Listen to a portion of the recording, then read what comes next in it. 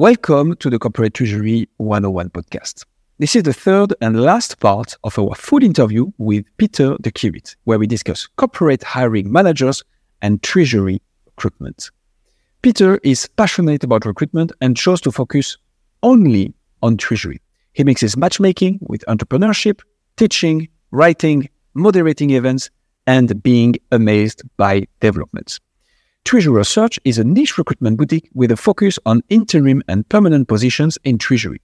12 employees work from the Netherlands and Germany and placed hundreds of candidates.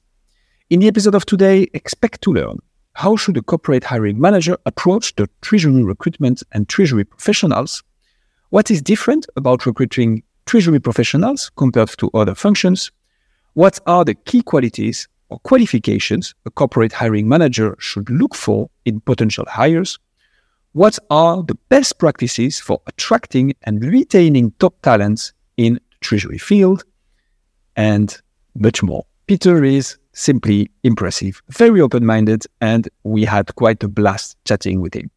We hope you will enjoy the episode too. If that is the case, and when you're thinking about how you found our podcast, chances are that it was through word of mouth, social media, or a recommendation from your favorite podcast platform. And this is our only ask to you. The only way we can get more and more amazing guests like Peter and get more people to learn about treasury is thanks to you. So if you enjoy what you hear and maybe learn a thing or two, please consider following the show, leaving a review, or sharing this episode to help others discover it too. With all that being said, please welcome Peter de Kiewiet.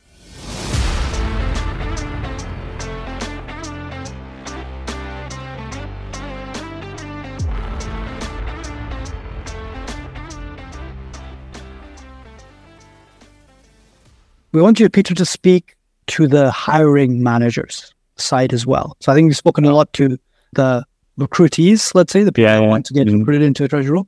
But if I'm someone inside a treasury department that needs to go about filling up my treasury department, I have specific needs. Maybe I'm particularly worried about counterparty risk at the moment, and that's something that I feel like I need to build out a little bit more. But speak more generally, what's the right approach that treasury professionals need to apply when they get to recruiting? Is it different for treasury versus other functions, for example, or is it quite common across?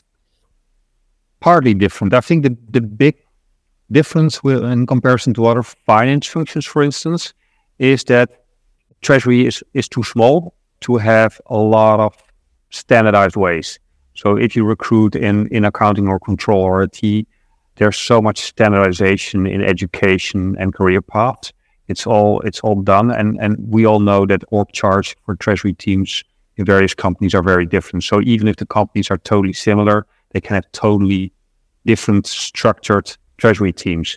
And of course, only a very few treasury is a conscious career choice. So that's a big difference. So that means that if you are recruiting for a graduate, it's much more about finding the right personality and look beyond the standard skills, because somebody doesn't come in with cash management skills because that is not taught at the university.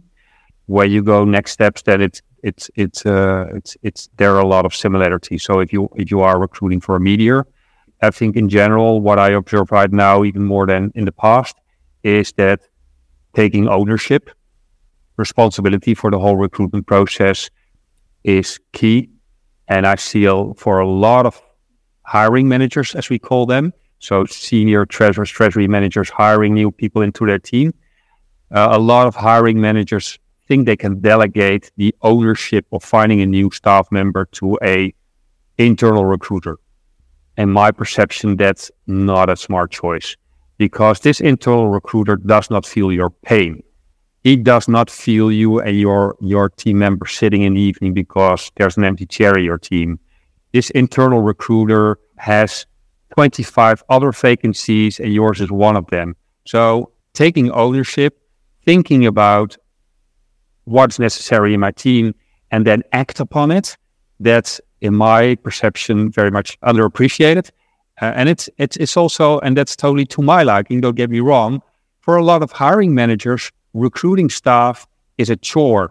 It's a task they do not like. They do not like writing texts about who they want. They do not like to advertise, screen CVs, doing interviews. And that's great because that, as a Treasury recruiter, keeps us alive. But you cannot walk away from your responsibilities. So I think that's the same in for any hiring manager out there. Yeah. I was going to say an internal recruiter, though, would have a much better grasp over, for example, company culture, right? And if someone that they're looking towards off the bat is someone that would fit the company culture, their background, their experience or whatnot. I guess there's always a pro and con to each thing, right? Yeah. No, but don't get me wrong. I don't want to put internal recruiters in offside position. I think they have their value, but you cannot 100% delegate to them. So I think the treasurer should also know the company culture, but it's totally fine if the hiring manager delegates, but then don't drop the ball. Be in the process, be on top of the process. Also because a lot of the internal recruiters are not able to screen CVs because they don't understand Treasury. What's an RCF? What's cash pooling? What does TNS stand for? That's it's too hard to teach an internal recruiter the Treasury lingo. So you cannot step away from the whole process. And it happened more often than once that we are, as an agency, included in a search where the company tried themselves or through another agency. They were not successful.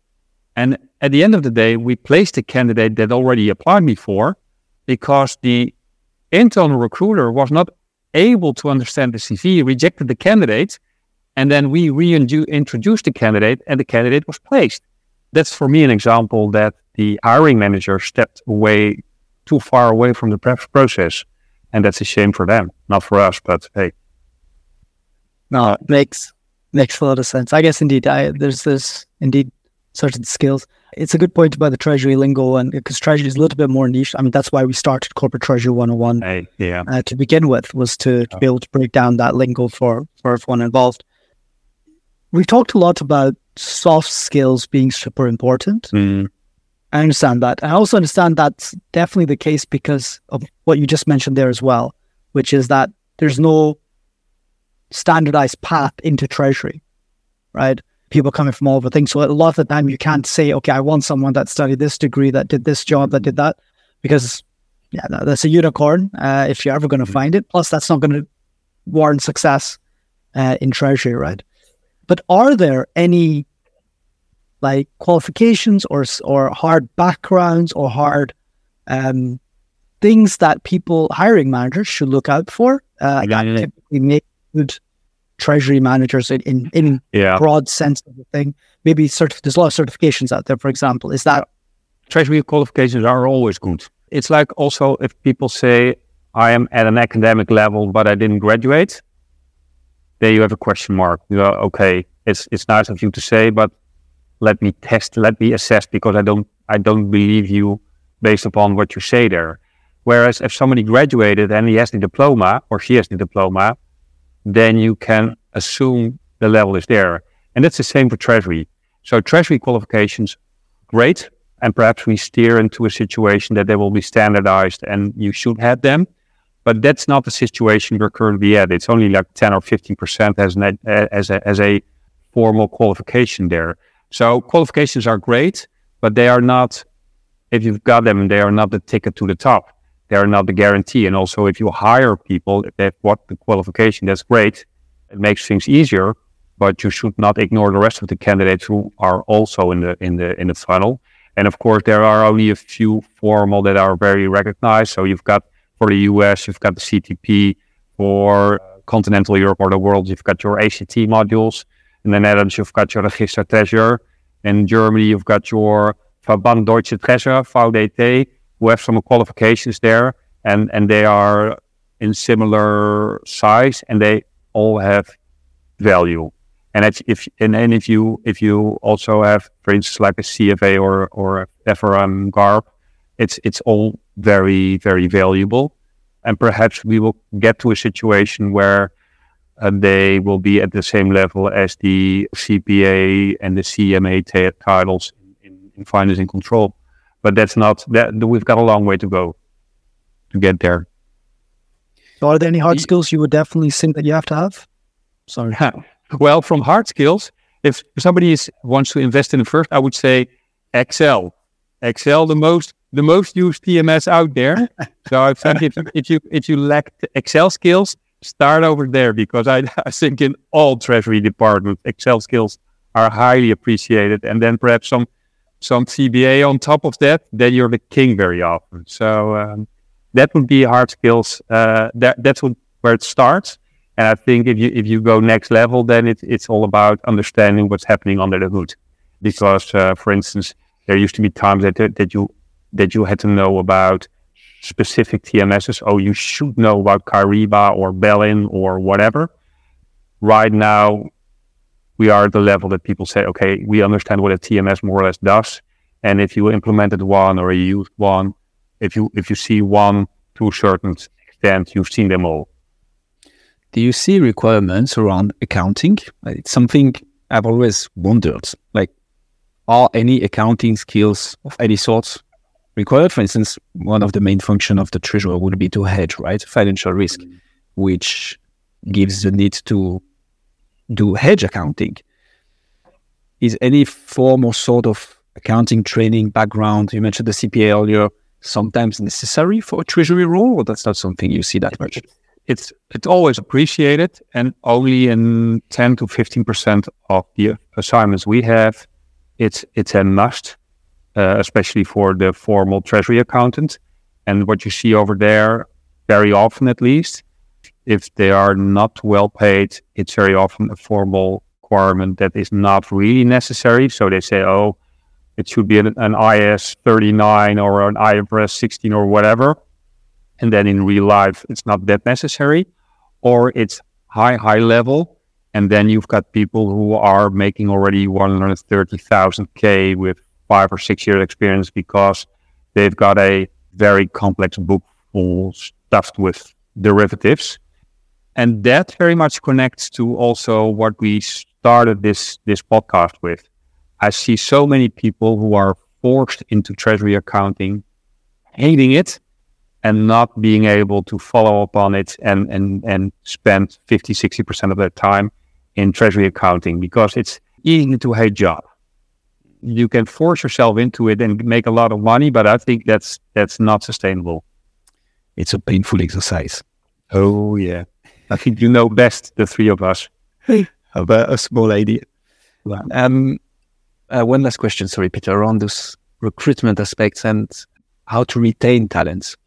Can you share some best practices around attracting to begin with and then retaining top talents in treasury? I will not mention any names, but I see the companies where teams are managed well, where they are able to retain talent, bring in the proper talent, bring them forward. It's the place where modern labor market approach is applied. And for me, that's very much operating at same eye level.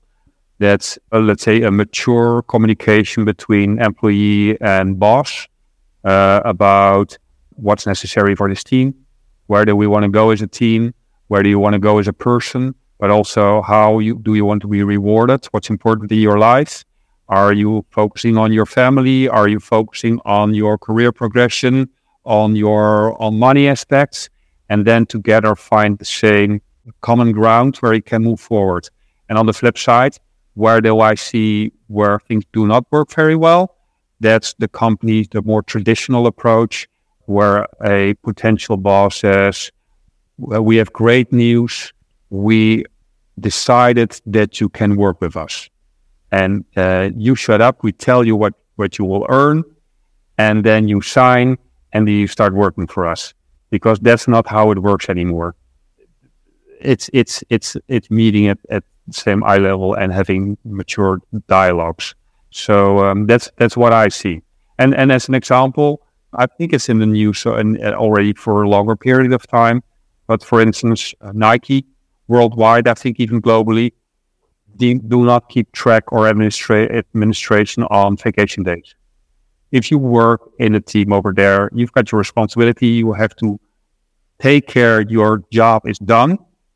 And if you want to go on vacation, you should.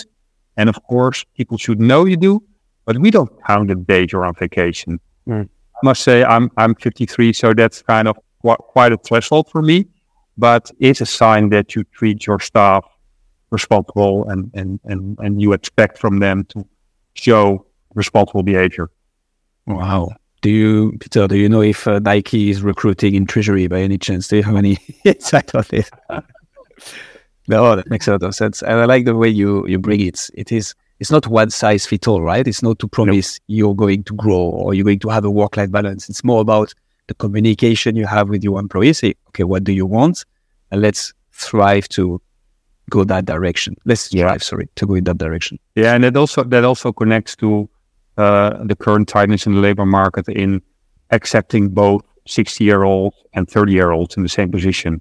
So knowing what is the task at hand and how relevant is, for instance, age, which is almost never. And of course, an average 60-year-old person has other drivers than a 30-year-old. Well, that's fine as long as they do the job. Makes a lot of sense. Peter, that was amazing. Is there anything else you'd like to add on the different topics we've discussed? International teams, the advices for hiring managers, or more generally around the Treasury of 2025? Anything else we didn't mention that you'd like to bring up? No, I think we covered quite a lot. And my suggestion, be honest to yourself and as a treasurer, and keep an eye on what makes you happy. And a good treasury job, of course, makes you happy, but there's so much more to life. So be honest to yourself. I think that would be it. It's a beautiful closing remark, Peter. But we do have one more question for you, which is a bit of a new segment that we ask all of our guests at the end of our episodes now. Where do you see the role of AI in the world of treasury going forward? We haven't really talked about it at all. How do you think it's going to change the world of treasury from your professional experience? There will be a huge impact. And I think the speed is decided upon acceptance, as with so many developments. So you can already buy a self-driving car, but it's not allowed through all kinds of acceptance through law and everything. And I think that's the same with AI in Treasury. I think AI can do a lot of, especially of the standard tasks already, but it's not accepted. I don't think that group treasurers and the CFOs are willing to give up the wheel. So I think for now, there's a lot of research and experimenting to be done. Also there, I think it's not specific to Treasury. What is specific, of course, to Treasury is we're talking about money, and in Treasury teams for large amounts of money, and it always makes things more complex or more important. So I think the thoroughness applied will be much higher, and I think it's exciting times, but at the same time, it will take a while. And if you go back, I'm now 30 years in recruitment and in Treasury. There already have been quite a few times that people said, okay, this is the next big change and everything will be different. And I don't want to sound cynical because I think in 30 years this might be the biggest one. But I don't think if we will meet again in 5 years in another podcast that only 10% remained of Treasury and 90% is different. But okay, perhaps. Peter, that's amazing. Thank you so much. If people would like to know more about you, Treasury Search or Treasury Excel, where should they go? I think the obvious way to go is LinkedIn, of course. Our website, Treasurer Search, is a dreadful word, but Treasurer Search is the name of my company. So we've got our website. LinkedIn is very prominent in our markets, post regularly on Treasury Excel. And of course, we'll be at Eurofinance and all the big events, ATEL, DACT, etc. So, that would be the obvious way to go. And I suppose we'll have another session in the future. So also Treasury 101. Spoiler alert. Yeah, indeed. No, perfect. We'll put all the links in the description. Peter, thank you so much. Thank you very much. And thank you. See you next time.